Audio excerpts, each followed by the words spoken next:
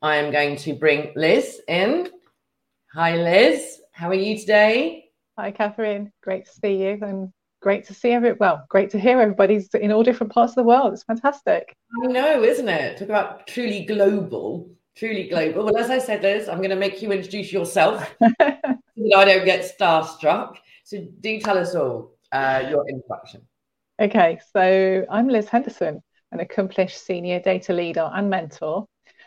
I've got lots of experience in data from a very long career and a broad experience from leading teams, sitting on guest panels, being a speaker, writing a blog for the last 9 years and publishing monthly blog posts, which Catherine has said very positive things about. So they must be okay.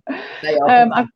I've got extensive experience across the full remit of data, from digital transformation, data migration, building a data culture, and all the different elements of governance and management, etc., etc. And just to add a little bit of dimension to myself, I'm an advanced scuba diver, and I've dived in the Red Sea, the Great Barrier Reef, the Med. Yeah, it's very interesting. Is it possible to dive off Copenhagen Harbour? I'm not sure I'd want to do that. I haven't dived off the UK either because it's so flipping cold. Why would I want to do that? I only do hot countries. You need one of those super warm wetsuits with no. Sun's got to be out. It's got to be hot and sunny before I even consider it. Fair enough. Okay. Well, it's lovely to meet you. And I didn't know about the scuba diving. Very interesting. My cousin is an avid scuba diver, but he does scuba dive off the Scottish coast. Yes. Hardened stuff. I'm half Scottish and he's fully Scottish. So I'm not. They're hardened when they're from up there, you see. I'm a southern softie, if I'm allowed to say that. You are indeed. So Liz, with less ado, we've had 2 questions in, as you're aware, before the webinar for a couple of people that couldn't join us today, which is Robert and Anne-Marie. Thank you for your 2 questions that I'm going to put to Liz now. I know you'll be watching this recording later. So Liz, without further ado, your first question on today's session. And also to all the guests, if you see me looking this way, it's because I've got another screen with questions coming up on it as well. So please don't be disconcerted. So Liz, there are a number of reports and surveys that claim employee resistance is the biggest inherent to successful data-driven initiatives. Get that out in one breath. How true do you think this is? And what are the possible reasons for resistance? It's a really good question. And the reason why I like it is because it starts to think about the human behavior and the reasons why. If we're faced with any kind of change, we naturally are fearful of it. It's just human, it's natural, it's hormones, and I'm not an expert in that area in any way whatsoever. So please don't ask me any more detailed questions. But anything that changes, whether that's your bus route, whether that's something at home that changes, your routine, or even a new job.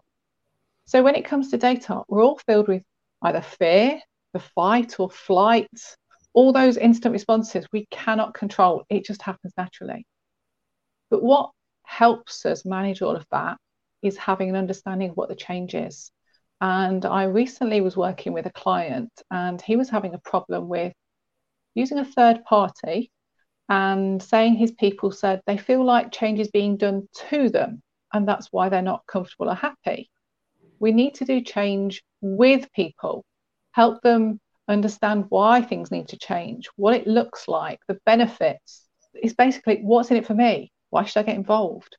So helping people along that journey, and we all recognize change and respond to change in different ways. So Fred might be, yeah, fantastic, great, amazing, let's do it now. Sarah could be, no, I'm really nervous about this. It's going to take me some time. I'm not even sure I can adapt to that. Do I have the skills? It's all that nervousness, the anxious, I'm not sure I can do that anymore. I've been doing this for however many years. So it's being sympathetic to people. It's that emotional intelligence, as far as I'm aware. And yeah, let's care about our people and the way they feel. I recognize that so well because I am a self-confessed loather of change. It terrifies me. But I also feel that sometimes it's because when I'm doing something in one way and it's working properly, when somebody tells me to do it another way, I have this fear, well, it's already working. Why are you making me do it another way? Because it might not work and you'll blame me. Would you recognize that? And that's why it's really important to explain the reasons why we need to change. I learned this lesson very early on in my career. I was part of a change program in a big organization for office products. And I was carted off every week to a hotel to do a one-day session. And to be honest, I was in my early parts of the career. I didn't want to do this. All I was interested in was ticking off the things on my task list. That's what I was aiming for. Like I say, early part of my career. When we came back and all the activities had been done, we ended up with a folder. That big lever arch folder full of all the processes and the things we need to do differently got put in the big cupboard at the end of the office. It never got looked at. Nobody ever took it out of the cupboard. They wanted to do all these fantastic things, but actually they hadn't helped anybody change to the new ways of working. And because the systems hadn't changed and because we could continue doing what we always used to do, why would we change? That's hard work. That's effort. I don't want to do that. I want to keep going. And yeah, that was kind of change failure as far as I'm concerned. So I learned from seeing it done very, very badly. Fair. And sometimes that's the best way to learn is actually mistakes. Let's be honest about it. Okay. I like that answer. In one of your blog posts, you know I love your blogs, you say data is a people's sport and the change that is required in the businesses to be successful is predominantly on human change. Could you elaborate on this statement? Yeah, I think it reflects some of the points that I mentioned in my last response. Because whenever we want to do anything around data, data is the heart of the business. If we think about a hot water system and the pipes and the water, we can't run that hot water system without the water in the pipes. You can't run a business without the data flowing across the business. Where it flows, it infiltrates every part of the business. And if you want to change something, even if it's just that small siloed area of the business you want to change, it's going to impact everybody because that data flows entirely across the organization. And for me, saying data is a people sport is if we want to change things, it doesn't matter whether we change the architecture or change the processes. It's people that have to interact with that architecture and the technology. It's people that have to carry out those processes. Okay, we can automate some of them, but it's people decisions and people involved. And that's why I say data is a people sport. And if we're going to change that, it's human change because we want the people to change and evolve and move to the new ways of working and understanding why. And that's how I add and elaborate to that response. I don't know whether that answers that question. Does it, Catherine? I think so. It certainly does for me. And as I say, as you said, the question before, it's kind of a growth on that. We've certainly done a webinar in the past talking about who's responsible for data. And the ultimate answer is everyone, because it's your biggest asset. You know, even people are part of the data. So, yeah, thank you for that. And Kristen, you have sent in a question. Thank you very much from Copenhagen, where Liz is refusing to scuba dive. She's saying, let's use a hypothetical situation. There's a company that holds a decade's worth of data, but it still relies on a legacy ERP system that has no data quality framework. And any initiative is fiercely resisted by IT users who are unwilling to reinvent the wheel. To make it worse, she's obviously got the situation.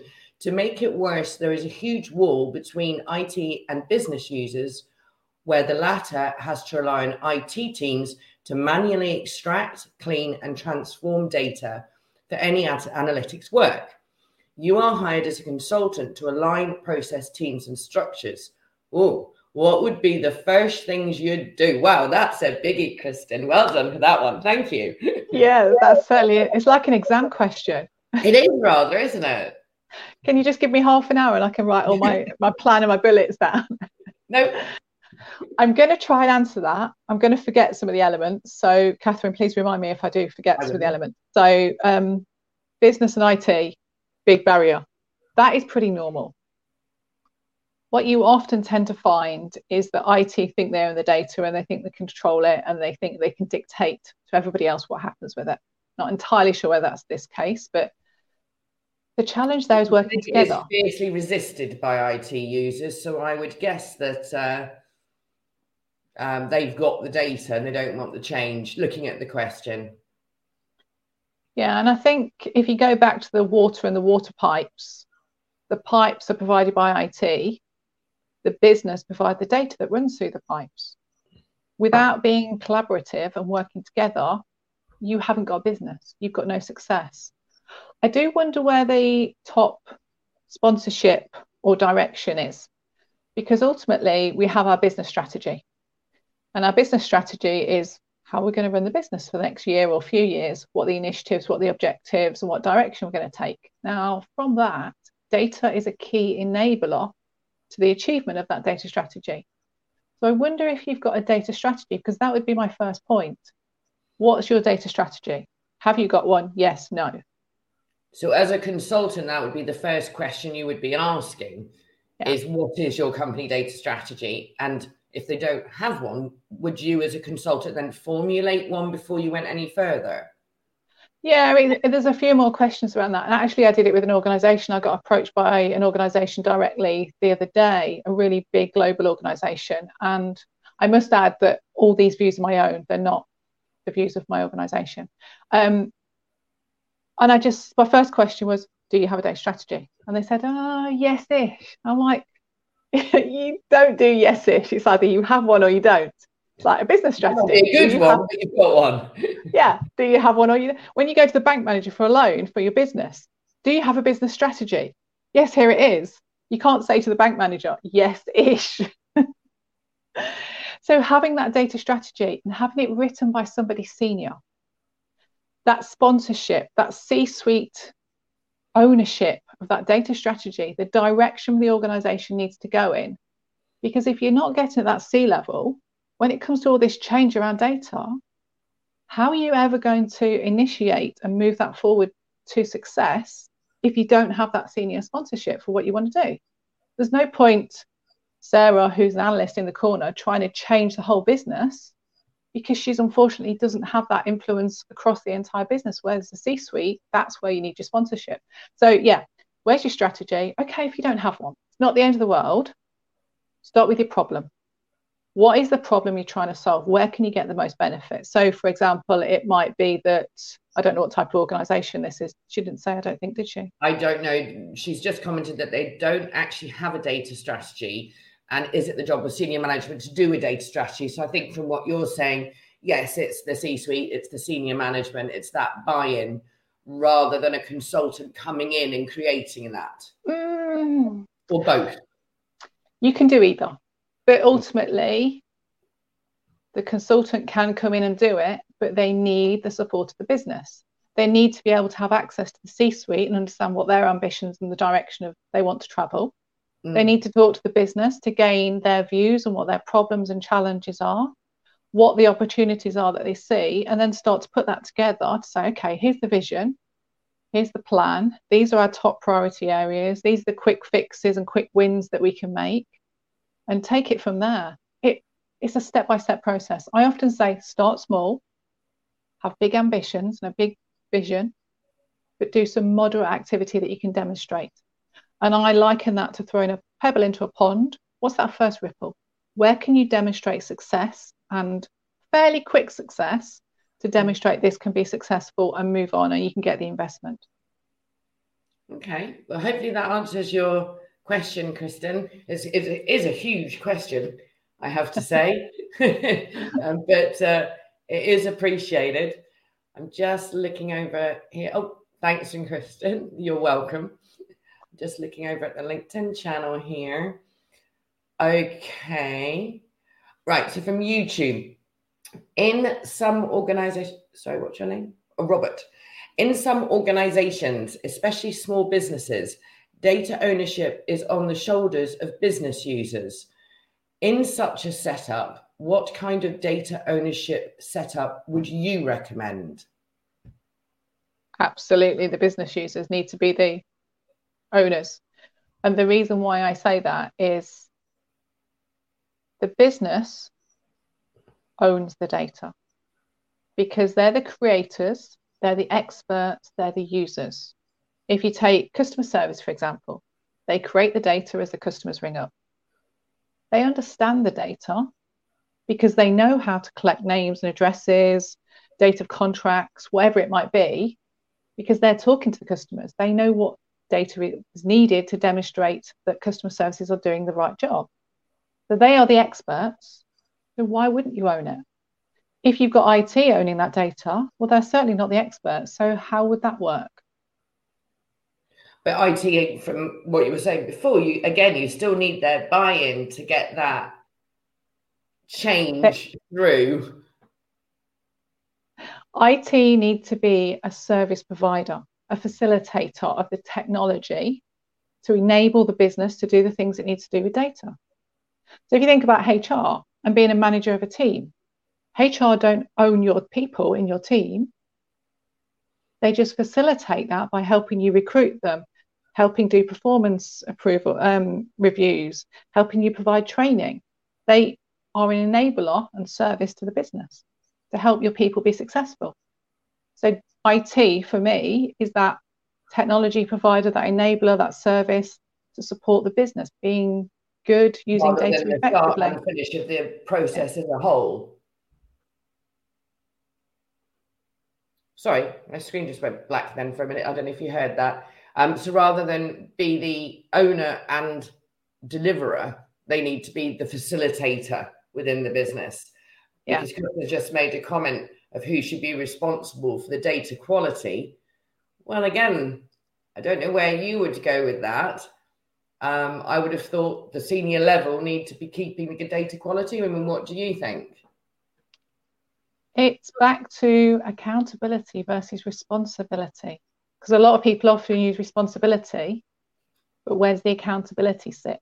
Now, for me, a data steward in the business needs to be responsible for the data.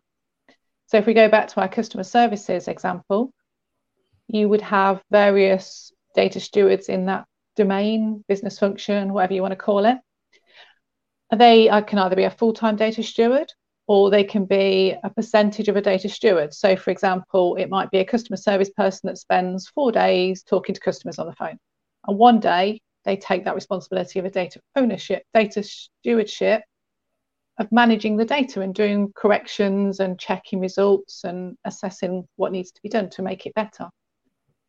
The accountability should sit with the data owner in customer services. And that would be either customer service director, head of customer services. They're actually accountable to make sure that their team in customer services are doing the right things, making sure the data's good and fit for purpose, the policies and procedures are all being followed and doing the best thing for the business.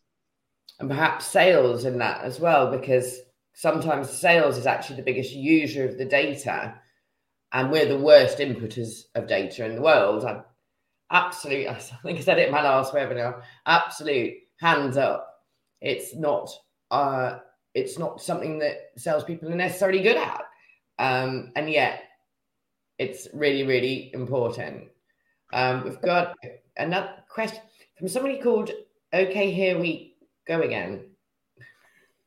Interesting name. Interesting username. Won't ask. Question for Liz. In your experience, are companies putting enough investment into data strategies and data management programs? Each new system implementation, each migration, etc. So are they investing in data strategies and data management programs? Each new system. So again, yes. How would you answer that? I'm taking that as a technology question because they're talking about systems. Sound quite technical, doesn't it? Yeah.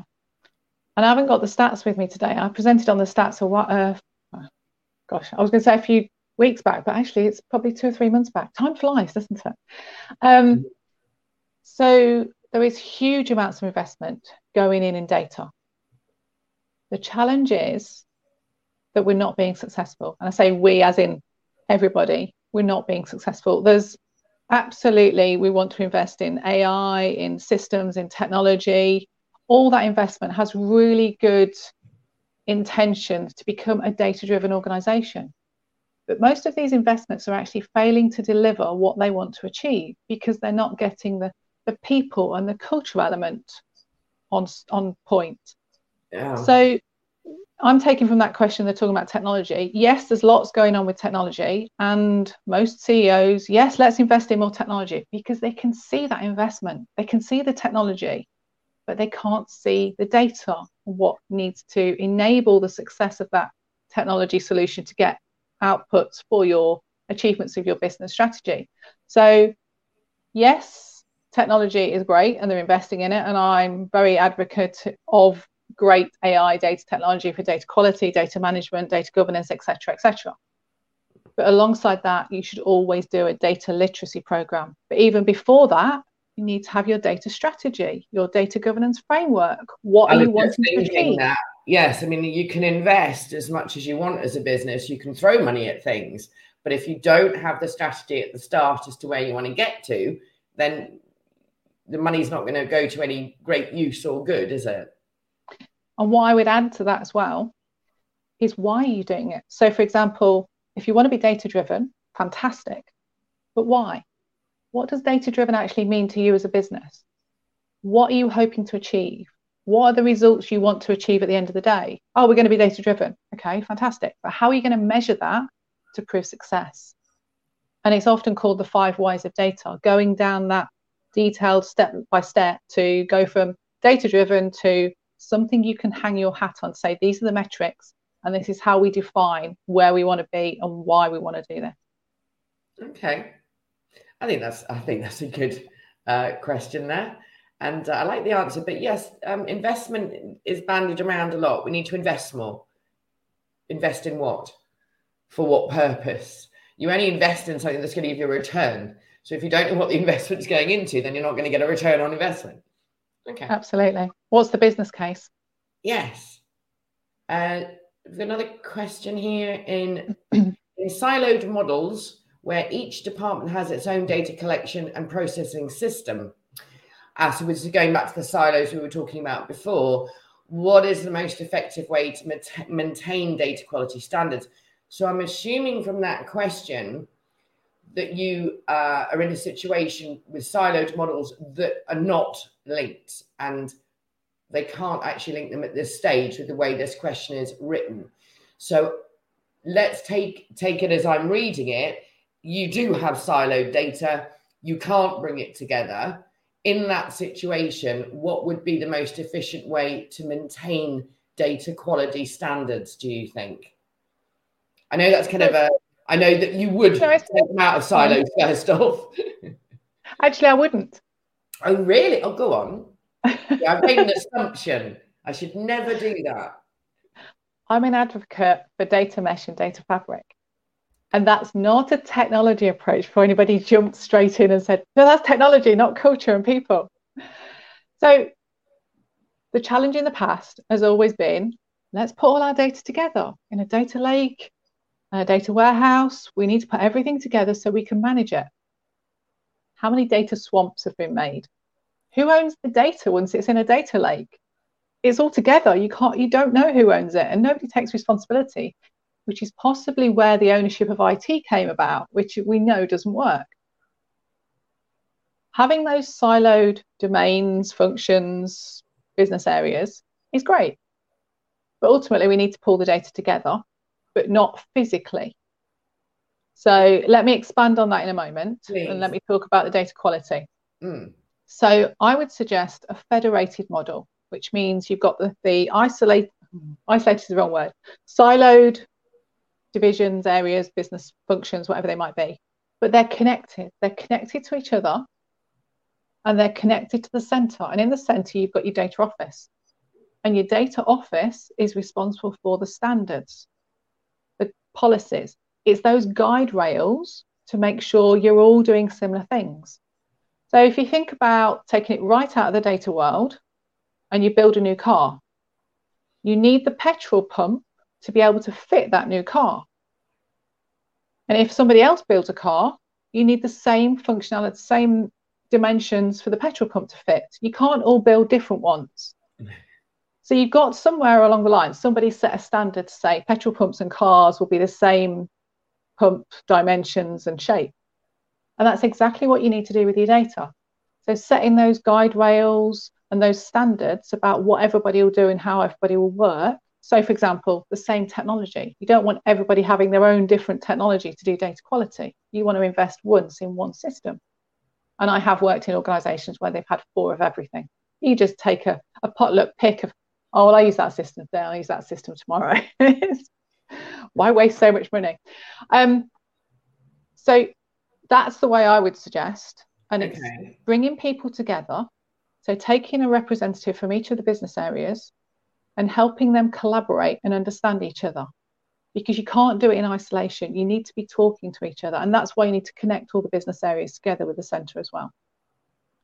So going back to the why I think it's good to be siloed, but connected silos, is because we've got a distributed architecture.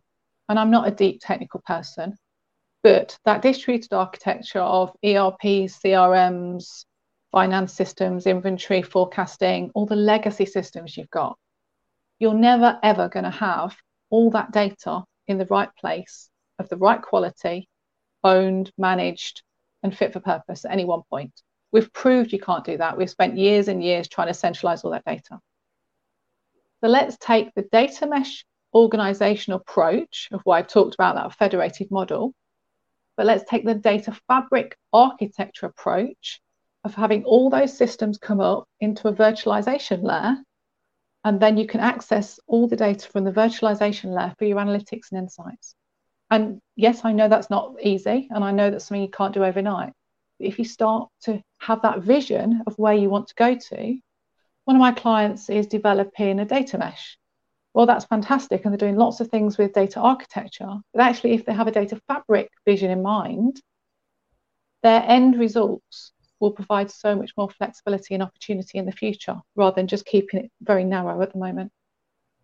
It's funny, I totally agree with you, because also within a business, the type of data can be completely different. Therefore, there isn't a conformity. So I work with customers who have their product data, and their product data looks absolutely nothing like their sales data. That it's not meant to look the same. You know, the product data doesn't have email addresses, and the sales data doesn't have product numbers. And so actually the way you're talking about it, with the silos and an overarch, makes a lot more sense, because mind you, again, on analytics in that scenario, an overall analytic on the data would need to be on the silos, wouldn't it? Because it's not the same data.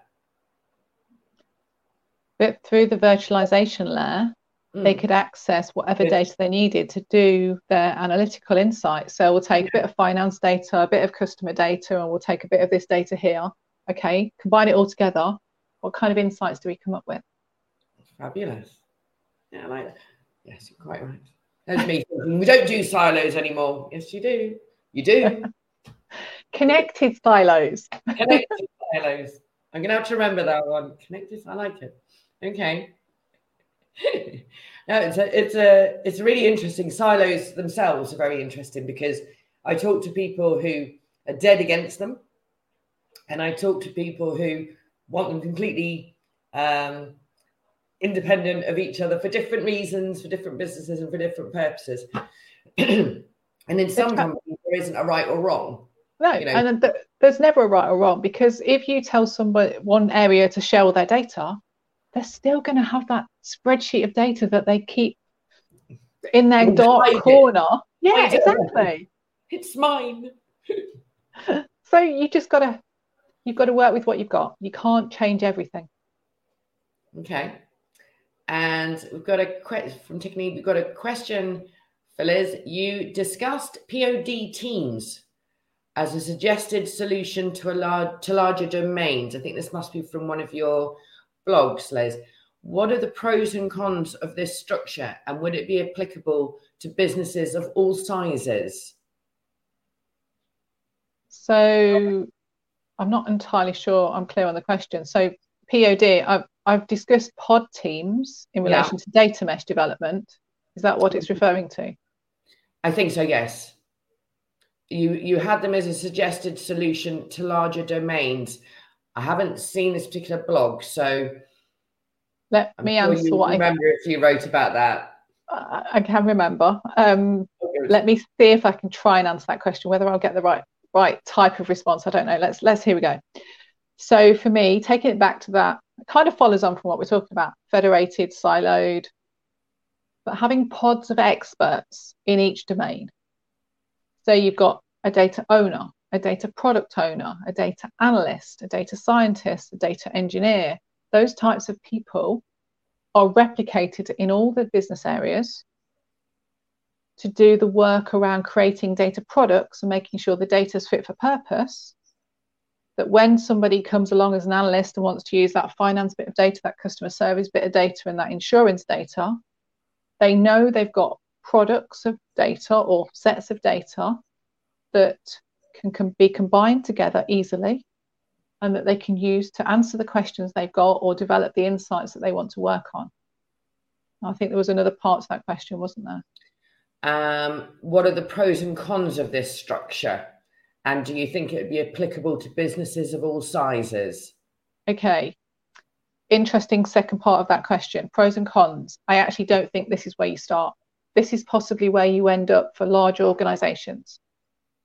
I think where you start is having one pod, whether that's a central pod initially, because if you are going down this route of this kind of data mesh product development, you've got the risk that if you put pods in all the different domains, one, it's high cost. Two, there's not enough data people out there to recruit all those people for your organization. We know there's a shortage of data people anyway. Kyle Winterbottom would agree with you. Hi, Kyle. And three, if you've got all these people sitting in each domain, how do you know they're all going to be working hard? Because you're going to have people that's like, okay, well, what do we do today? Because we've got no more data products to create. You're going to have that underutilization risk. However, if you just say, right, we're going to have a central pod, full stop, you've potentially got that bottleneck because everybody wants their work doing, and whoever shouts loudest or whoever brings the box of chocolates or buys the coffee is going to get their wine. Don't think we do wine at work. Someone should have told me that. I don't think they won't get their data product developed. So again, start small, a small pod of people. And actually, do you need all those 6-8 different roles straight away? You probably don't. You can probably just gradual. Yeah, absolutely. Build it iteratively. What do you want to do? What problem are we trying to solve by building this data product? Always back to the why are we doing this? What's the benefit? Okay.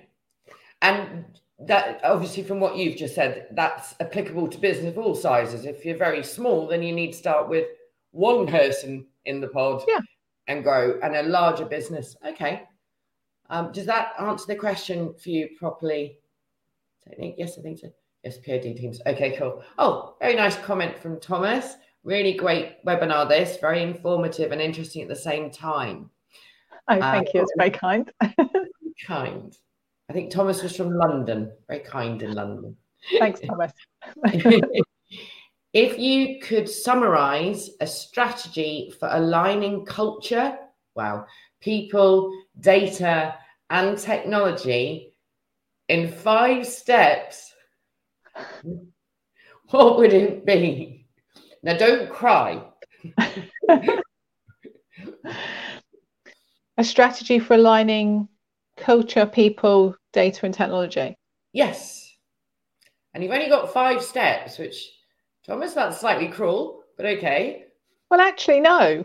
What's your data strategy?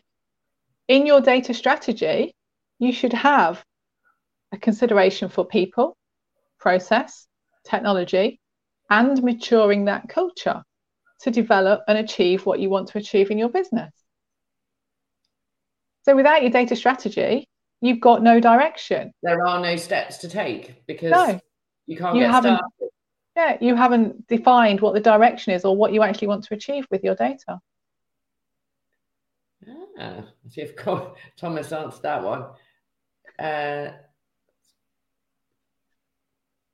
just waiting to see if he's got to comment on that. So, Thomas, it takes us back to having the data strategy in the first place.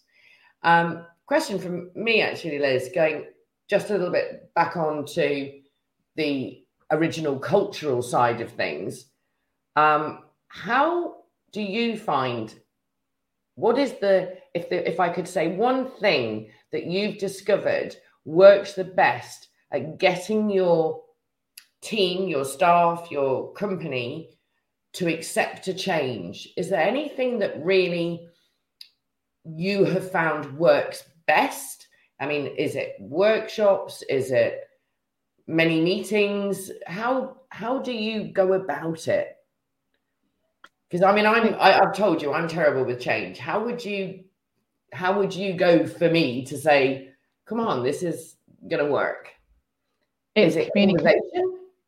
Communication is that key point. Yeah. What are we doing? How are we doing it? And how you communicate. So it's not just one method of communication, because we all like to receive communication or information in different ways.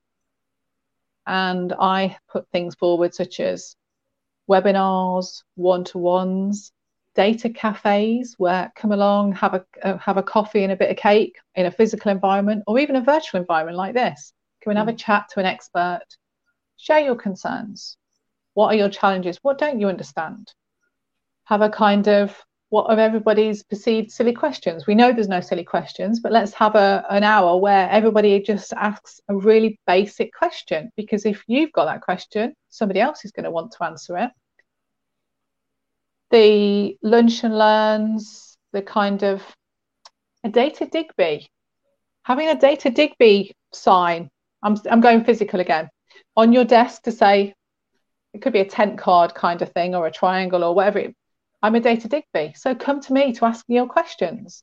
It's having that accessibility, so people feel they can ask people what the challenges are and what the issues are, and it's just sharing and communicating and helping them understand what's happening and why it's happening, why it's important, and how can we help you be more comfortable with what's changing. And making sure they don't feel that they're going against, because I think sometimes, certainly in some of the larger organizations I've worked for, I've been to sessions where people walk out going, in the session, yeah, and walk out going, I'm not doing that. And it's because they don't want to say in the session, I'm scared, I don't like this. So I think that's cultural too, making sure that they can say, I don't really like this. And it's not going to affect their promotion next year. Yeah, and it's having those internal champions. We all know we have them in the organisation. The person that we can go and speak to in confidence because they're an influencer, they can talk to other people and find things out. Being able to speak to those people and get more of a comfort around. So if you come out of the meeting, I hate this, and you go and say, Tom, you got a few minutes because I didn't like that meeting, but I know you really understand this. Can you help me understand it? And also having those people that are negative. One thing that's really good, I was just tempted to go political there on Theresa May, but I won't. I'll stay away from that. But it's not having just your advocates around you. You want people that will actively disagree and challenge you, because that makes you think. It's a bit like this. Having questions is like, oh yeah, I never thought about it that way. It's just getting people to think in a different way for the approach. Because you might have your change plan, we're going to do all this, but someone says, yeah, but how do we get to those people? Or they never come into the office, or they're in Amsterdam or Copenhagen or wherever. How do we make them feel part of this?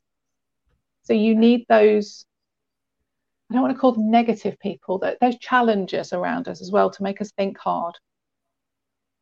Yes. Only when somebody protests do we wonder why, and then actually maybe take an interest in that protest, because sometimes there's a good reason to. Yeah. I'm with you. We've got another question here. We're going back to pod teams. Sorry. It sounds like the concept of pod teams are dedicated data teams to support each system or each line of business. That makes sense, Liz. Have you seen much of this, or do you think we need more of it?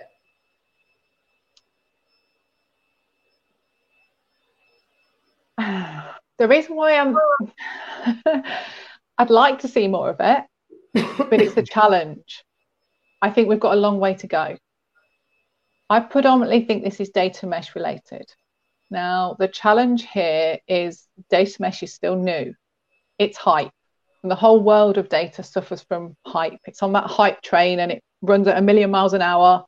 3 or 4 years ago, we were all talking about data culture. Every conference, every panel. How do we sort data culture out? How do we mature our data culture? What can we do? Now you don't hear about it because people just like, yeah, okay, we do data literacy. We need to do this. We need to do that. It's more accepted that we know what to do and how to do it. Then we had data catalog. Oh, everybody wants a data catalog. Yeah, but why? Just because you've got a list of all your data, it doesn't mean the data's any good or you can use it any better. You actually knew where your data was before you invested all that money in a data catalog. And now you're like, okay, I've got a list, but it's still crap data. And then we've got data mesh. And the whole hype around that has exploded beyond ridiculousness. But I like the organizational approach from it. And taking inspiration from that organizational approach and starting with that pod of people, maybe it's centrally as you start to build and develop maturity. Yes, I think that works. And I think that is the right approach for organizations because it recognizes the business own the data. They're the experts and they have the accountability and responsibility for making sure that the rest of the business can use that data for the success of the larger business. And when you were talking before about having something that you can go and have a chat to and say, I'm not sure about this, within the pod teams, would you put something like that as sort of a go-to person that would bring the cultural side of it together, or would you keep that separate? No, I think you need that cultural side in all those people. If they're going to be the experts and the supporters and have data in their title, they should all be advocates of what's going on and what's happening and how they manage that data. Okay, cool. And I assume these dedicated data teams would coordinate with data teams from other lines of business to make a data fabric architecture work. I thought the start of the question was about the people, but we've gone down the technology route. So let me answer that in 2 ways. Yeah. So those people need to work together. Absolutely. That's why you have that federation, that data governance committee, which should be a very positive, actionable committee, not just sitting there listening to one person for an hour or however long it might last. It needs to be really proactive and people discussing challenges and how they get around those challenges to make things better. So yes, they all need to collaborate. They all need to work together. Goes back to my connected silos. Let's talk to each other. The technology, well, the IT team would provide the technology that allows you to create your data products, maintain them, and make sure they're fit for purpose. So your data quality solutions, your virtualization layers, so analytics can access it, the analytics tools, and all those things. Does that answer that question? I'm not entirely sure. I think so, yes. I'm waiting to see if there's a follow-on from that. But yes, I mean, I think that's more technical. Oh, one of our users is just saying they're going to watch later. They need to go now. Thanks, Liz and Catherine. Great session. So don't forget to watch us later. Thank you very much. Yes, the answer to that question, that's great, Liz. Thank you for answering that one. Okay. So yes, it did go a bit off onto the technical side, but I think from the questions we've had today, and thank you to everyone, to see if there's any extras pop up. If not, not a problem. Is that, yes, it's technical, yes, it's IT, but at the end, underneath IT and underneath technical, there are people. And it's the people that we need to be working with to drive cultural change. The technology will come and work properly when the people have understood it. Would you agree with that? Yeah. One thing to think about, I was thinking about this, I like analogies for data because we need to make data relatable. And I was trying to work out how you explain about data culture and why it needs things to be done. Because data culture is about things you can't see. It's those beliefs, those behaviors. You can't actually see them going on, but you know it's happening. And if you think about technology skills, so training people to do presentations, training people how to use systems, we do all of that when they start a job or when they join a company. We offer training. But do we offer training in data for those beliefs, the behaviors of how we want people to interact with the data and use the data?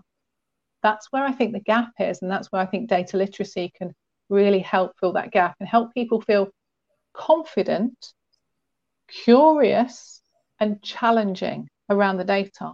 Because if you give Sarah a list of data and say, here's your report, Sarah goes, yeah, fine, thanks, and goes and make a decision, you need Sarah to be confident, to be curious about that data and challenge it and saying, is it right? Is it giving me the right information that I'm going to make the right decision based on that data?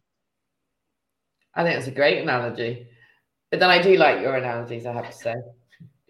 Because I'm not from a data background. I'm not, which most people that watch my webinars know.